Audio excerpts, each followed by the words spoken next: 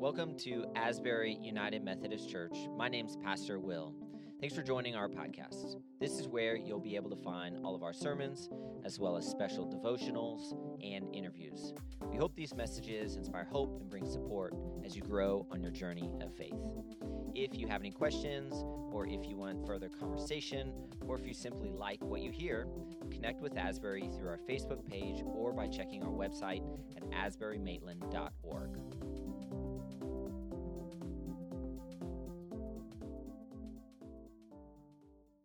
Well, in 2004, and this may be surprising, it was a little surprising when I looked that up. In 2004, Will Smith was in a movie called I, Robot. Did y'all see I, Robot? Yeah. It was kind of surprising when I looked up and it was that long ago that this happened. But the premise of the story is that Will Smith is a detective, and this is a world set in the future, 2035. So we're actually pretty close to when this is supposed to take place. It's like Back to the Future all over again.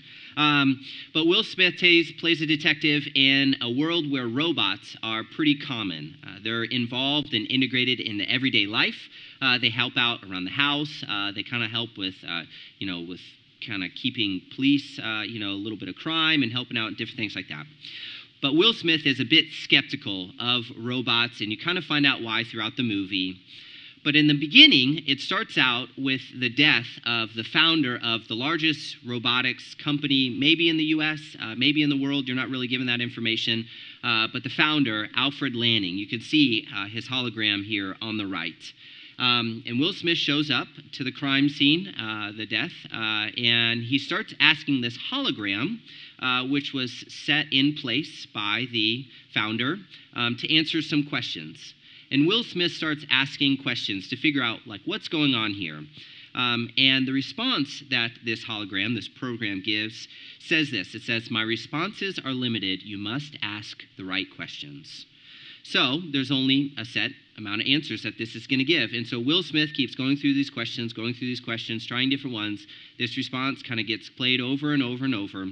And then finally, Will Smith asks the right question, and then it responds with this: "Now you're asking the right questions." And with us, in our discussion in God's will, and especially, I think, in suffering, I think asking the right questions is what is going to help us out with figuring this out. And why do we ask these questions? When we ask about suffering, what are some of the questions that come to mind? Call them out real quick. What are some questions in suffering? Why? Why is this happening? Why did God cause this? Why me? Yeah. Why am I going through this? What did I do to deserve something like this? Well, another why question. Why do we ask those questions? I think because comfort, we're trying to make sense of it. I think we are hardwired in a way to try to make sense of these things. We're trying to find a comfort, a rhyme and a reason to it all, a cause and effect. There's got to be a reason behind this, behind this craziness, behind this chaos. I think sometimes it's just out of frustration. Maybe it's more of a hypothetical question. You might just be asking this, just crying out in frustration. Why, God, why? And this certainly takes place when we have natural disasters. What do we call natural disasters? Acts of God. Yeah. When there's earthquakes, when there's tornadoes, when there's hurricanes, when there's flooding. I remember a moment I was asking this question for myself when I was sitting with a mom who had just lost her baby, when she had tried time and time again to grow her family. Sitting with her in a hospital room, one of the hardest moments of my life, asking this question: why? I remember asking that same question as I stood leaning up against a wall, a couple feet away in a hallway in a hospital as my dad was taking his last breaths. Why? Why is this happening?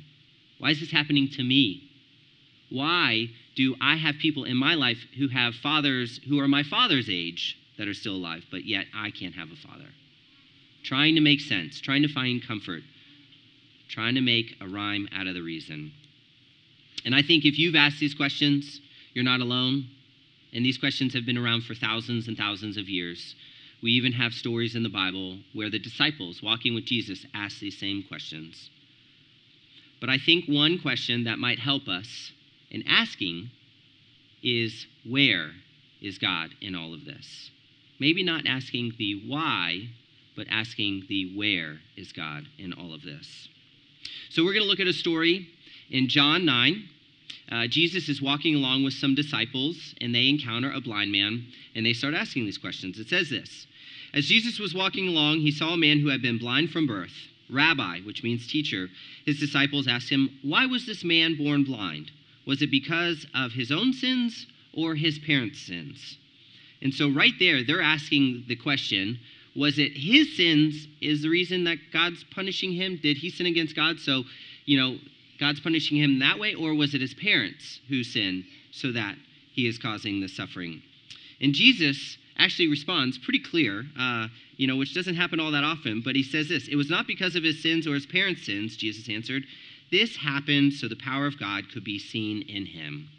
A couple verses later, Jesus spits on the ground, made mud with the saliva, and spread the mud over the blind man's eyes. He told him, go wash yourself in the pool of Siloam, which means sent. So the man went and washed and came back seeing. This is the word of God for us, the people of God, to which we say, thanks be to God. So the disciples, there were some beliefs that were held then. They're trying to make sense of this all. Was it the sins of this man that caused this? Was it the sins of his parents that caused this? But they were trying to figure out that why. But Jesus responds to them. And I think it kind of boils down to this. It's not so much that God planned for this to happen, but God has a plan in that happening. So God doesn't plan for these things to happen. God doesn't want these things to happen, but God does have a plan within all of this. And so when we find ourselves in suffering, I think a few things that we can take away from this story and some of the other stories in the Bible are a few of these key things that I think are going to help us when we find ourselves in suffering. Is the first thing, we hold this notion that when we follow the Christian faith, when we follow Jesus, I think we think it's going to be easy, right? We think it's going to be kind of a get-out-of-jail-free card. This is the maker of heaven and earth. Everything is just going to be easy peasy. Maybe even like a relationship or a marriage. We think, oh, this is just going to be easy, right?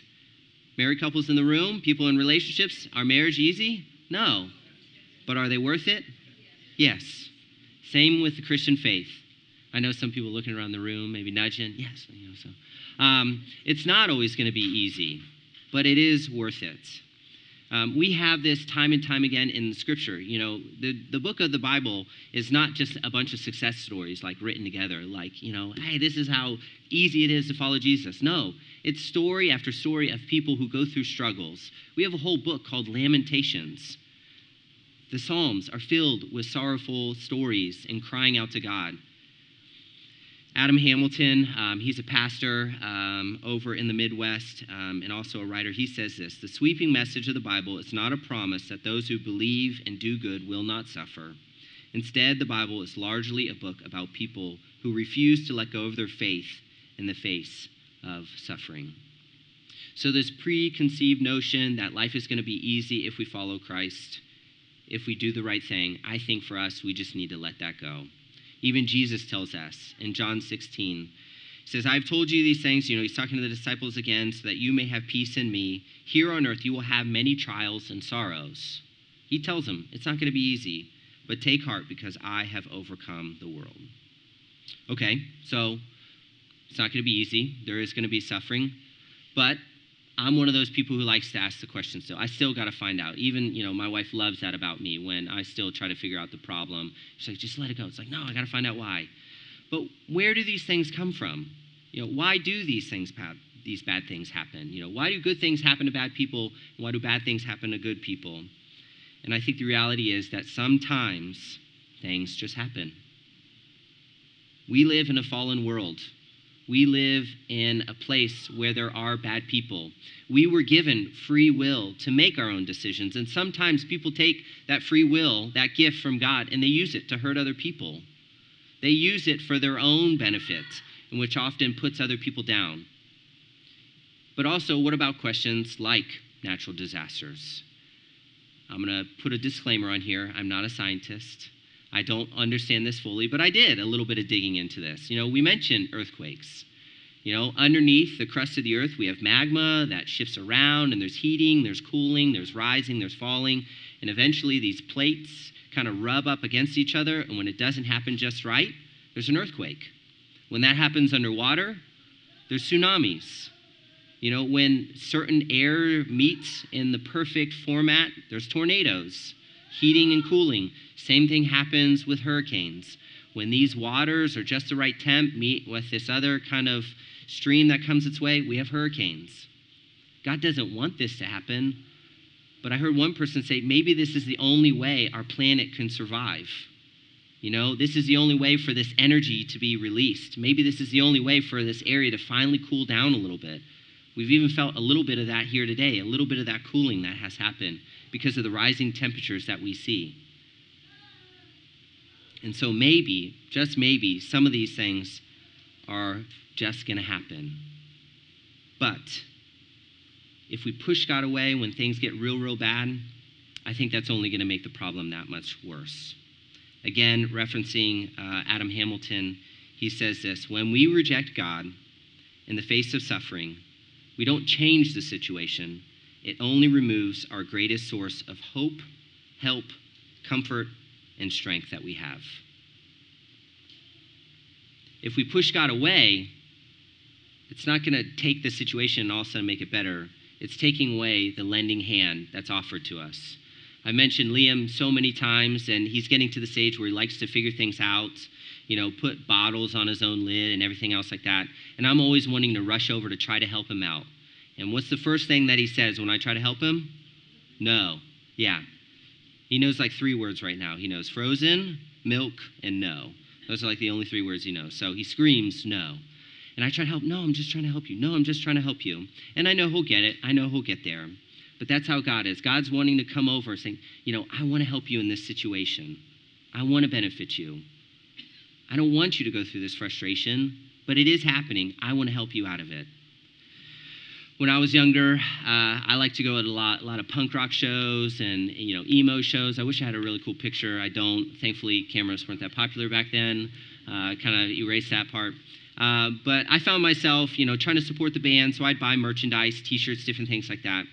And I got to know a guy who had traveled with a lot of the bands that I liked. His name was Carlos. I got to hear his story, his heart a little bit, and found out a couple years later that he kind of launched this campaign, and that's what I'm going to call it. I don't know if he would call it that, but he launched this campaign called the Suicide Sign. He had people in his life who found themselves in deep, dark places. And again, this is not something that I fully understand or fully comprehend, but he had lost people, and he made this sign. And whenever he encountered somebody, like maybe from a band or somebody who had gone through a dark place, he had them hold this sign, and and this is what the sign would say. It says, "Suicide does not end the chances of life getting worse. Suicide eliminates the possibility of it ever getting better." When we find ourselves in those moments, when we hit rock bottom, and I can't speak personally, I've never been in one of those situations, but when we remove God's hand that's reached out to us, maybe in a similar situation where people remove the possibility of their life getting better, sometimes that is our only chance of hope of getting out of that situation. But we can hold on to hope that despite all we go through, God still loves us, and God is still there for us. Psalm 34:18 says, "The Lord is close to the brokenhearted. He rescues those whose spirits are crushed." Well, I know this has been a little bit more of a downer sermon, so we're going to play a little game. Y'all remember the game Guess Who? Yeah, you had the little tiles, you get the little card, and you ask questions about it. Well, we're going to play a Guess Who with a character in history and see if you can get him. And I say Guess Who, but I'm actually going to ask you to kind of hold it to yourself so other people can kind of keep playing along if you figure it out. All right, so here's some of the things about this person, and you can see if you can guess. 7 years old, this person's family was forced out of their house due to a legal technicality, making this person kind of having to fend for themselves and get a job for their family. At age 9, mother passes away. At age 22, trying to support his family, he was fired as a store clerk. Age 23, finds an opportunity to go in to become a partner with a small store, takes on a massive amount of debt. 3 years later, age 26, said business partner passes away, leaving him with all the debt. Age 28, been dating a girl for 4 years, asked her to marry him. Any guesses on what she says? Yeah, no, she doesn't, yeah. Age 37, elected to Congress. 2 years later, tried to get reelected. Didn't get reelected. Age 41, 4-year-old son passes away. 45, ran for Senate. Yeah, didn't go well. 47, failed as a vice presidential candidate. Age 49, ran for Senate again, lost. Finally, at age 51, was elected as the U.S. President of the United States. Any guesses? Harry Truman? Lincoln. Abraham Lincoln, the 16th President of the United States, some may say the greatest president we have ever had. Despite all of this, Abraham Lincoln was someone who put his trust in God.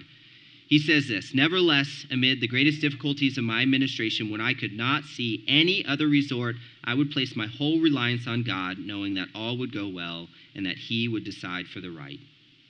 Abraham Lincoln, going through all these difficulties, becoming the 16th president, eventually passing the Emancipation Proclamation, which saw 4 million people freed from slavery. 4 million people. Holding and keeping his trust in God. And I know it's not easy. I know it's not going to provide all the resolution, but hold on, because it gets better. Romans 8 says this. Paul, he says in verse 18, "Yet what we suffer now is nothing compared to the glory he will reveal to us later." Verses later in 37 through 39, he says, "No, despite all these things, overwhelming, not just a little, not just partial, this is a full-on victory is ours through Jesus Christ, who loved us, and I am convinced that nothing can ever separate us from God's love, neither death, nor life, nor angels, nor demons, neither our fears for today, nor our worries about tomorrow, not even the powers of hell can separate us from God's love. No power in the sky above or in the earth below. Indeed, nothing in all creation will ever be able to separate us from the love of God that is revealed in Christ Jesus our Lord." Amen? Amen. Suffering's not fun. God doesn't want us to suffer. God is a heavenly parent, the perfect heavenly parent that watches over us, cares for us, picks us up when we fall down, wants to help us. But that doesn't always mean that suffering will make sense. But we can hold on to the hope, just as these words say. We put our trust in Jesus Christ because he is the one that has overcome the world. And that love cannot be separated by anything, if we truly trust in him. In the name of the Father, the Son, and the Holy Spirit. Let's pray. God, we appreciate that you do love us. Despite everything we go through in this life, it's not that you wanted these things to happen, but you are still standing with us even through it all, to pick us up, to reach out, to pull us along. And God, even in the darkest moments, I would pray that we would hold on to that hope. We would know that we can trust in you, that we can wholly rely on your love for us. Even just looking to the scriptures, because it is a collection of people who time and time again, who have gone through the most horrific things, but held on to you. Because you are not promising us a life that will be easy, but you have promised us a life that will be worth it. And nothing compares to the suffering that we are going through today for the glory that you have for us in the future. Amen.